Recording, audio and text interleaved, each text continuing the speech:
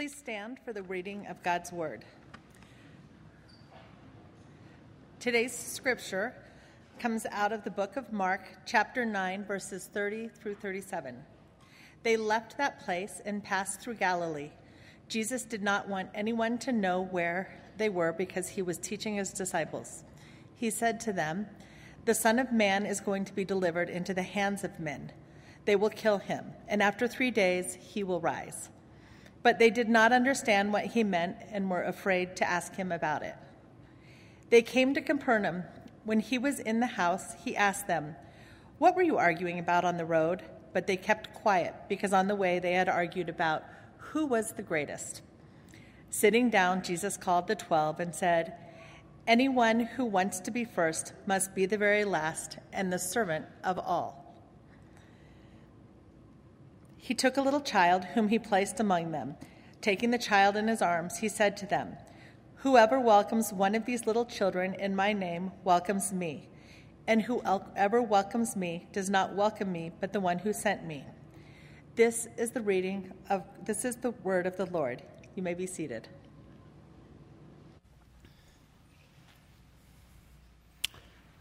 Well, good morning. Thank you for being here in person, those of you joining us online, and thank you to Cammie and Jason and our worship team. Will you thank them?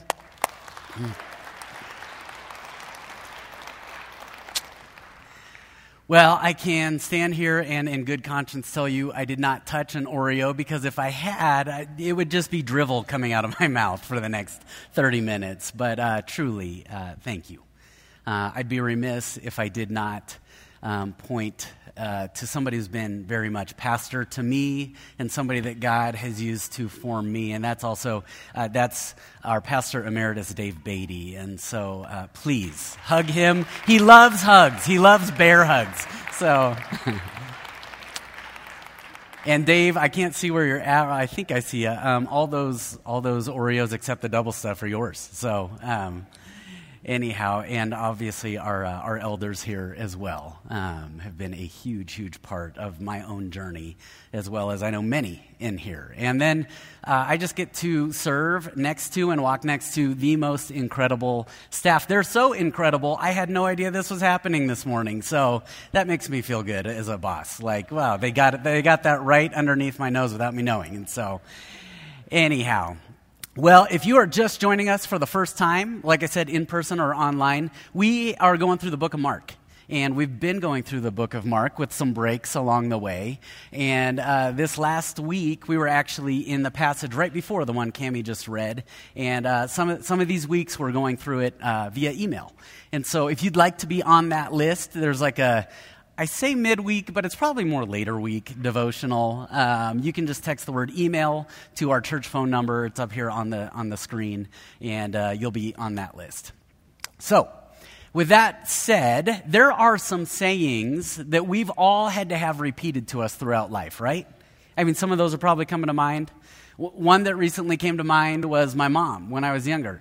Nathan, if you continue to make that face over and over, what do we know?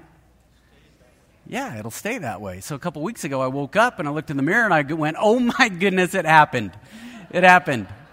Yep, this is the face I used to make as a kid, and now we're stuck," okay? So there's that. There are phrases like, and it's still ongoing, and actually it was like a baton handed from my parents to my wife now. "Nathan, how many times do I have to tell you not to take your shoes off and leave them right in front of the door?" And the answer is millions. This will never stop, right? It's what happens now. And then there are phrases that in sayings that work their way in. And they begin to work their way in a way that you never expect. One of those growing up was, do the dishes. Just simply, do the dishes. And of course, you can imagine as a kid, I just was blind to the dishes. I just didn't see them at all. And this last week, I had another moment. I'm standing there at the sink, and I went, "Oh my goodness, it happened." Like something happened with this thing that as a kid I didn't enjoy, and yet now there's it's kind of like mowing the lawn changes. At least for some of us in here, you've talked about this. It almost becomes like therapeutic, right? And I had this moment doing the dishes, and I'm not bragging right now because, like I said, there's the shoes thing. But I remember going, oh my goodness, it happened. This was kind of like when I realized it wasn't fun to stay up past midnight anymore. And I don't know when that happened, but like somewhere early to mid-20s, I went, it's just not fun anymore. And so I went, the dishes, it happened. It was like this thing that has been said and said and said, and it had to be repeated and repeated and repeated. And now suddenly it's like there's something in it that, dare I say, is a little bit enjoyable. Well, I tell you that, and I bring all that up because we encounter a statement from Jesus at this point in Mark's gospel that is repeated. In fact, that's where we're going to start this morning. He repeats this phrase that I believe is one of those things that Christians specifically, we've got to figure out how that moves, or we've got to let it move from something we hear to something that gets into our minds and then it sinks into our hearts. And then it becomes part of what we do and how we operate. Here's the phrase. This is Mark chapter 9, verse 30. They left that place and passed through Galilee. Jesus did not want anyone to know where they were because he was teaching his disciples. He said to them, and here's the statement. This is now the second time he has said this statement to his disciples. The Son of Man is going to be delivered into the hands of men. They will kill him, and after 3 days, he will rise. Now, this would have been familiar, but he added a little bit more detail here. And some of them sitting there, they probably would have maybe gone, well, yeah, you've said this before, and we've heard this, but they hadn't heard it. They hadn't actually heard it. When you see what happens next, you understand that. Verse 32, but they did not, and I want you to, if you have a pen or if you've got your phone and you can put a note on this, or if you grab sermon notes, circle this word. They did not understand. They did not understand what he meant. And I want you to circle this next word too, afraid, to ask him about it. They did not understand, and they were afraid. Now, you look at them and you think, well, yeah, they had an excuse not to understand. I mean, the cross hadn't happened yet. The resurrection hadn't happened yet. And yet when you look at us, we knew all that happened, right? We know that all that took place. And what I'm getting at here is that here you've got these disciples that are in the very presence of Jesus, and they are what? Afraid. See, there's a disconnect there, isn't there? And yet I could probably look in the mirror, and I bet I could sit down with every single person in this room, and we could all point at some moments in our faith where we were afraid in the presence of Jesus, right? Do you see that progression there? They didn't understand, and they were afraid. And the first thing that comes up here is that when we misunderstand what he did for us, fear becomes the primary force within us. What I mean by that is we begin to act out of that place because we don't understand exactly what he did and he accomplished for us at the cross and with his resurrection. Then fear begins to drive us. Let me talk to the older siblings in the room. How many of you are oldest siblings? All right. That's right. All right, so us oldest siblings, the rest of you can listen in if you'd like, okay? But us older siblings are all going to talk for a minute. What do we all know as older siblings? We're the best. That's right. That's right. The birthright, the favorite, right? This is what we tell our siblings, right? And this is what we tell the rest of the world. Yeah.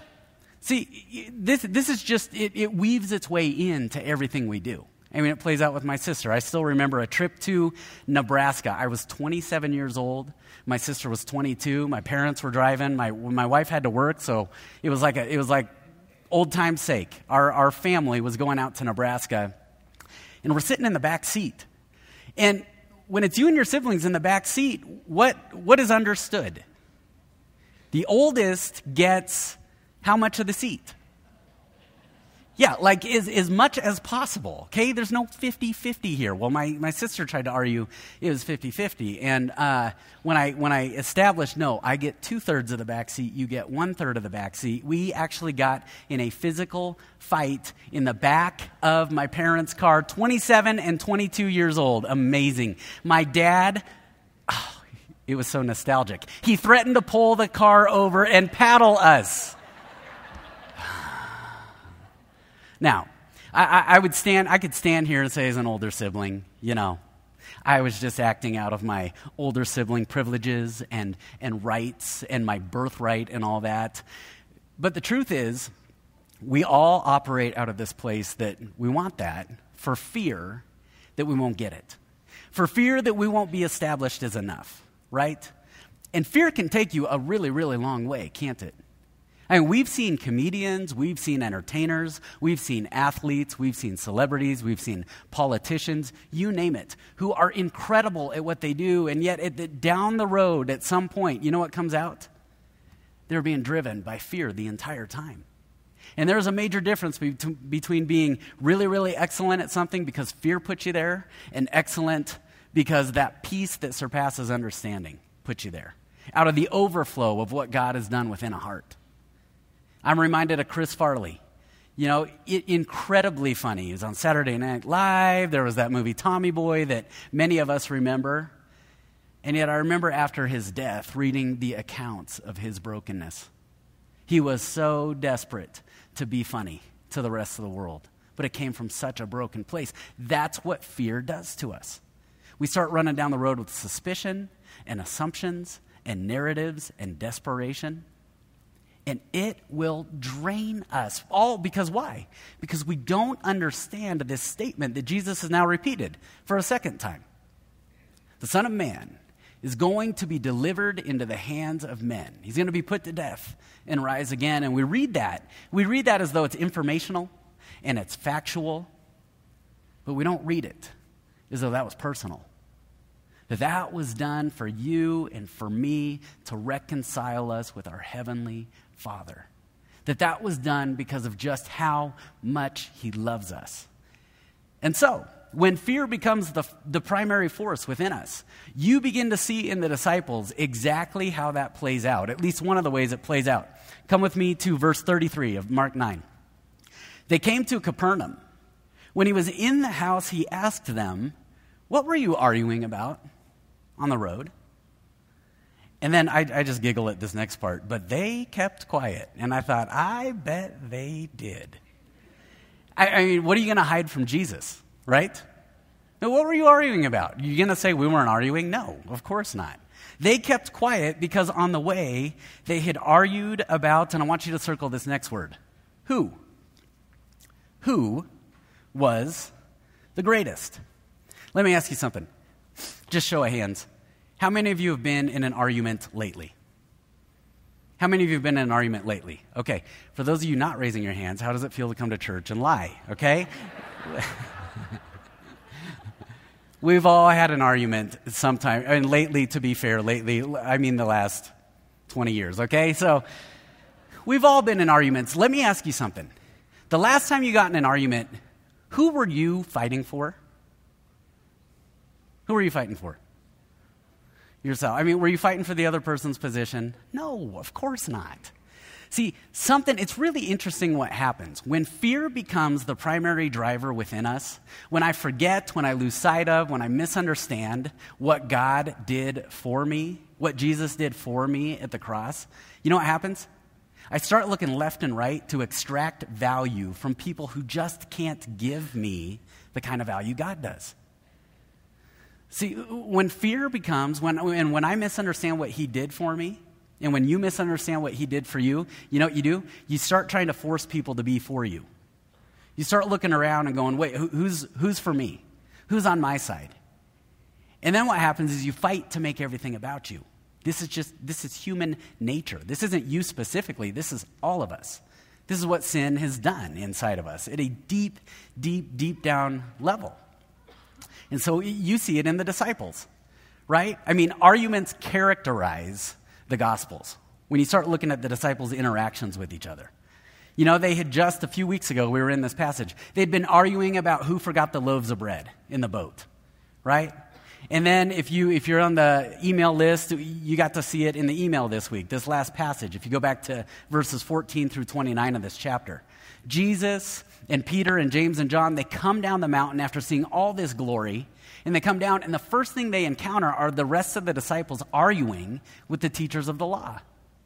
Right after this account, they're headed for another argument with somebody who's casting out demons, but not part of their little group. And then you get to that Last Supper, right? When you would think by then everything should be in full focus as to what's going on. They finished this Last Supper, and Luke tells us in chapter 22 that they began to argue about who was greatest. And I thought, man, look at the contrast here. Here's Jesus heading to his death, his sacrificing atonement on our behalf. And the disciples are behind him. They're pushing and they're shoving and they're jockeying for position to be known and to be known as the greatest. When you look at the prophets, when you look at the Old Testament, as you look throughout the New Testament, you want to know what becomes very, very clear? Is Jesus, it's in some way between the lines as if he's saying, do you want to be great? The Alpha and the Omega of the universe knows your name. The creator of all the universe and everything in it created you.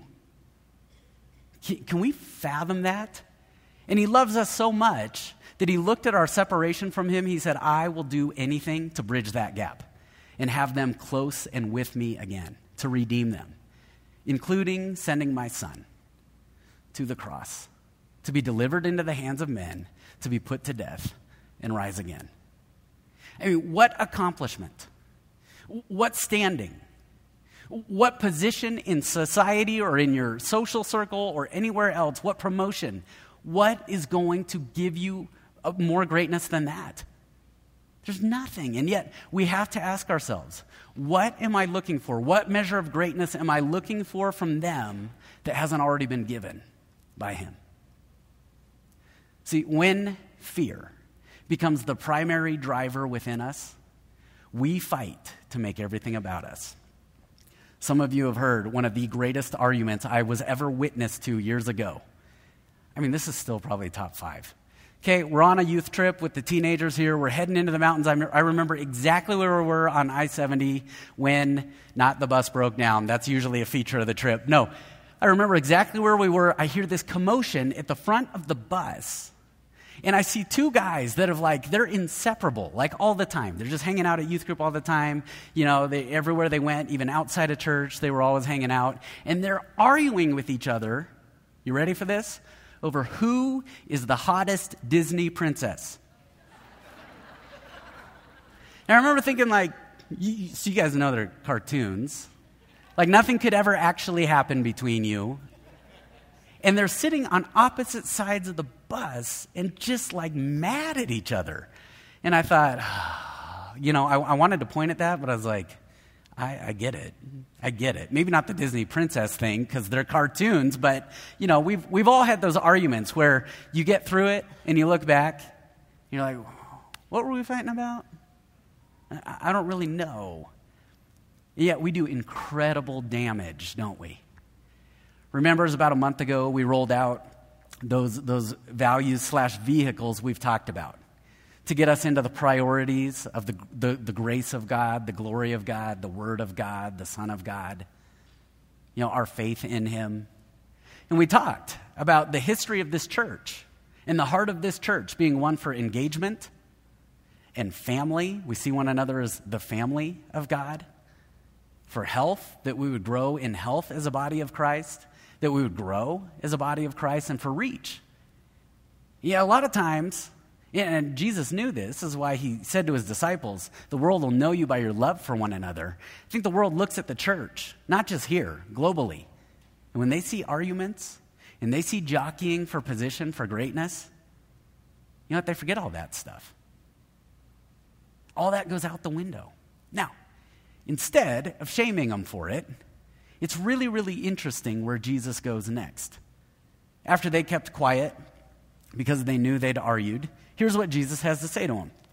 Verse 35, sitting down, Jesus called the 12 and said, anyone who wants to be first must be the very last, and the servant of, and I want you to circle this word, all. The servant of all. See, as I look around this room and as I think about the people in this room, I don't believe anybody in here, or I don't believe many in here struggle with the servant part. It is incredible to watch the heart for service here in this church. But one thing that every single human heart struggles with in these walls and outside these walls is that last word, the servant of all. The servant of all. That's hard, isn't it? Because it's really, really easy to serve somebody that thinks like me, looks like me, talks like me, maybe has a similar background to me. But that gets tough when we run into opposing views, doesn't it? When we can begin to find a condition by which maybe we're exempted from serving, and yet all we have to do is look here to Jesus, right? I mean, there could not be more contrast between him and his heart and these disciples and their hearts. And yet there were no conditions here. What's the word he used? All. But a lot of times, I believe, as I just listen to people, we're in touch with people that they don't go to church.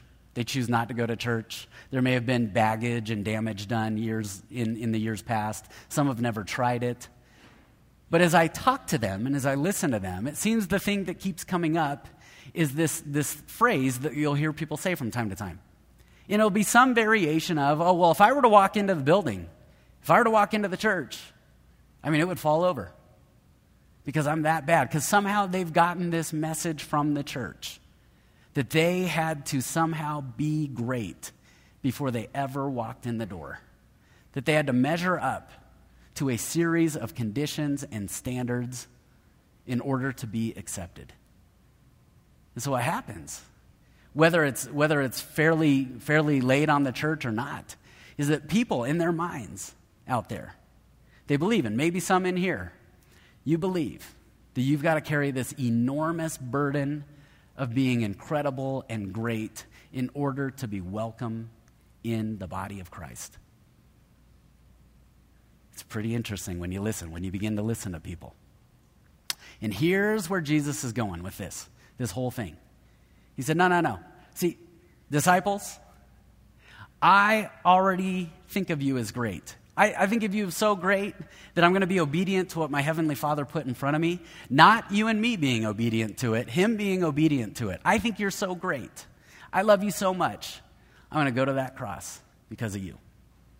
You can't get any more greatness than that no matter what this world hands you. No matter what this world gives you. And the reason I gave you that greatness, the reason you got greatness from him was to serve them. That's what I think of you. When you know that God is for you, you are freed to put others before you. When you know he's for you, you're free to put others before you. And you got to remember that. Dwight Moody, he said there are 3 kinds of faith. In his estimation. There's struggling faith. And struggling faith is that kind of, let me read what he says here. Struggling faith is like a man in deep water desperately swimming. The second is there's clinging faith. And that's like a man hanging to a side of a boat. And he's grabbing the side of a boat and maybe even the people in the boat and at risk of pulling them out of the boat so that he can get in. And then there's resting faith. Resting faith. Listen to the difference in this one. There's a nuance here. This is like a man safely within the boat and able to reach out to help others get in. That's a different kind of faith, isn't it? See, that's the kind of faith that Jesus is moving us toward. He says, look, there's probably going to be a phase where all you can think about is just getting you focused on him, right? And he's the author and the perfecter of all that. But at some point, is he saying to the disciples, you've seen the miracles, you've walked with me, you've heard my teaching, but suffering's involved.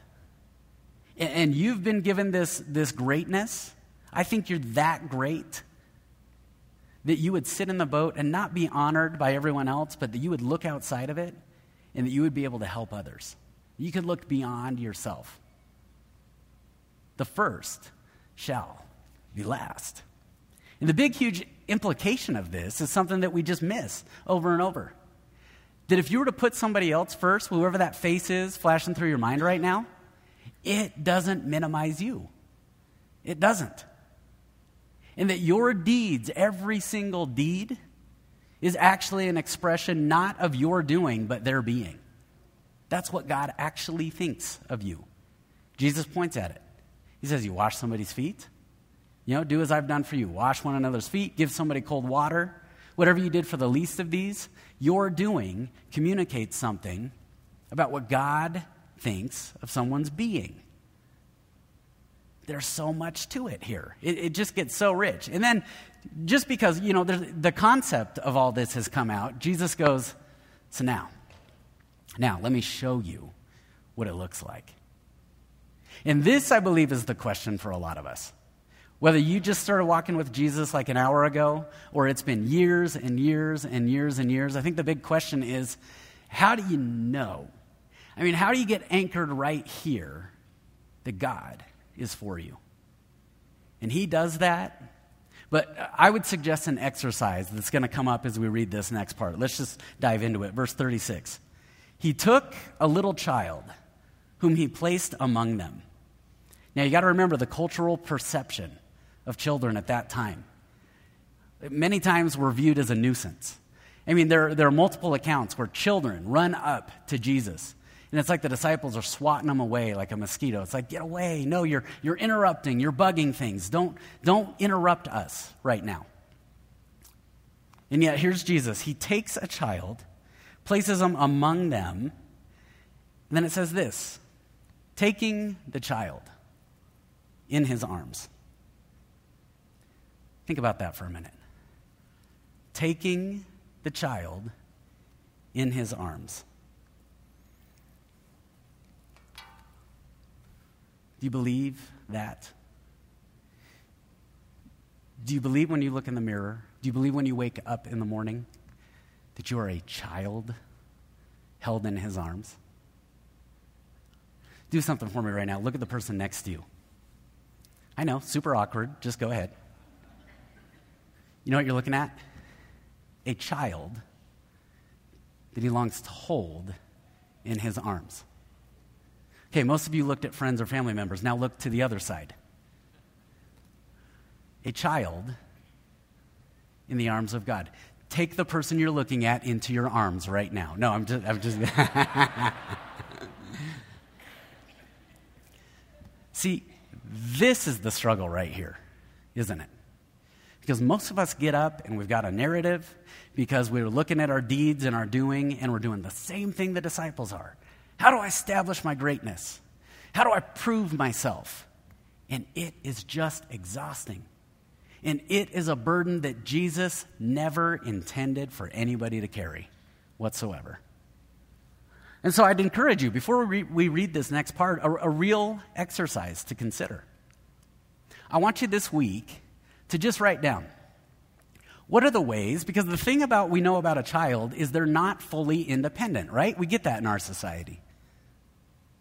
And the truth is, if you're a child of God, you are never fully independent.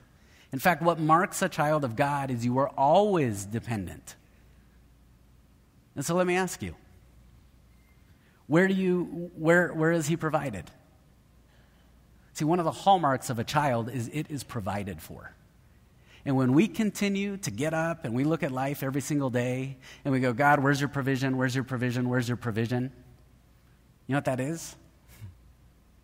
It's a form of pride. It says, God hasn't provided for me. And yet, if you could just sit during lunch break, you get up early, last thing you do at night, if you could just sit and you could concretely list out what he has provided, you know what you begin to get to? The heart of a child that's been provided for. Now, we're going to progress with this based on what Jesus says next. Whoever welcomes one of these little ones, these little children, and I want you to circle the word welcomes. Whoever welcomes one of these little children in my name welcomes me. And whoever welcomes me does not welcome me, but the one who sent me. You are a child of his. I'm a child of his. You know who else he longs to know that they're his children? People who maybe aren't here this week or here any week for that matter. And how are they going to find that out? Well, it's what Jesus just said. Whoever welcomes. Whoever welcomes those that he longs to know are his children. But it happens here, doesn't it? It's got to happen here first. See, there has to be an assurance right here that he's got to carry out, but we can help ourselves when we stop and consider how he's provided for us, his children. There's got to be this assurance that he is so for us, that putting somebody else before us, it doesn't take away from us at all. When you know that he is for you, you can put others before you. And so as the worship team comes back up, as you begin to think about the way he's provided, one story. There was a family here at the church years ago. They had gone to adopt. They had gone to Africa to adopt. And I remember the dad of this family, we were talking, and he said, we walked into this orphanage, and we were absolutely shocked at what we saw. Because when they walked in, they saw the workers at this orphanage scurrying around the orphanage. And they're carrying out their tasks, and they're cleaning, and they're cooking, and they're preparing food, getting all kinds of things ready. That part's not the shocking part. The shocking part is that they had babies in their arms while they were doing it. And so they asked them, they had a conversation with those who worked at this orphanage. And they said, what do you need? Like, what can we do? Can we donate? Can we help out? Can we get any stuff? And you know what they told them? We don't need more toys. We don't need more stuff. We need more people. Because it is a widely known fact that a baby, a small child, when not held enough, it does not develop as fully as it was intended to. I mean, can you imagine? We need more people. We need more people who understand that what he's done for me has so established my value, my being, that any of my deeds, any of my doing, that doesn't take away from me. That welcomes others into the arms of our Heavenly Father. When you know he is for you, you can place others before you. Let me pray for you. Heavenly Father, Lord, we've heard this passage. We've likely had this passage repeated to us and repeated to us and repeated to us. And yet, we continue to stare at all our doing. And Lord, we continue to long for greatness. And so I pray that maybe deeper than you've ever done it, you'd establish in every single heart in here, listening online, whoever comes across this passage, the magnitude of what it was you did for us at the cross. There was nothing we contributed. There was nothing we could do. And yet, what came out of that? The overflow of that. Lord, that was your heart.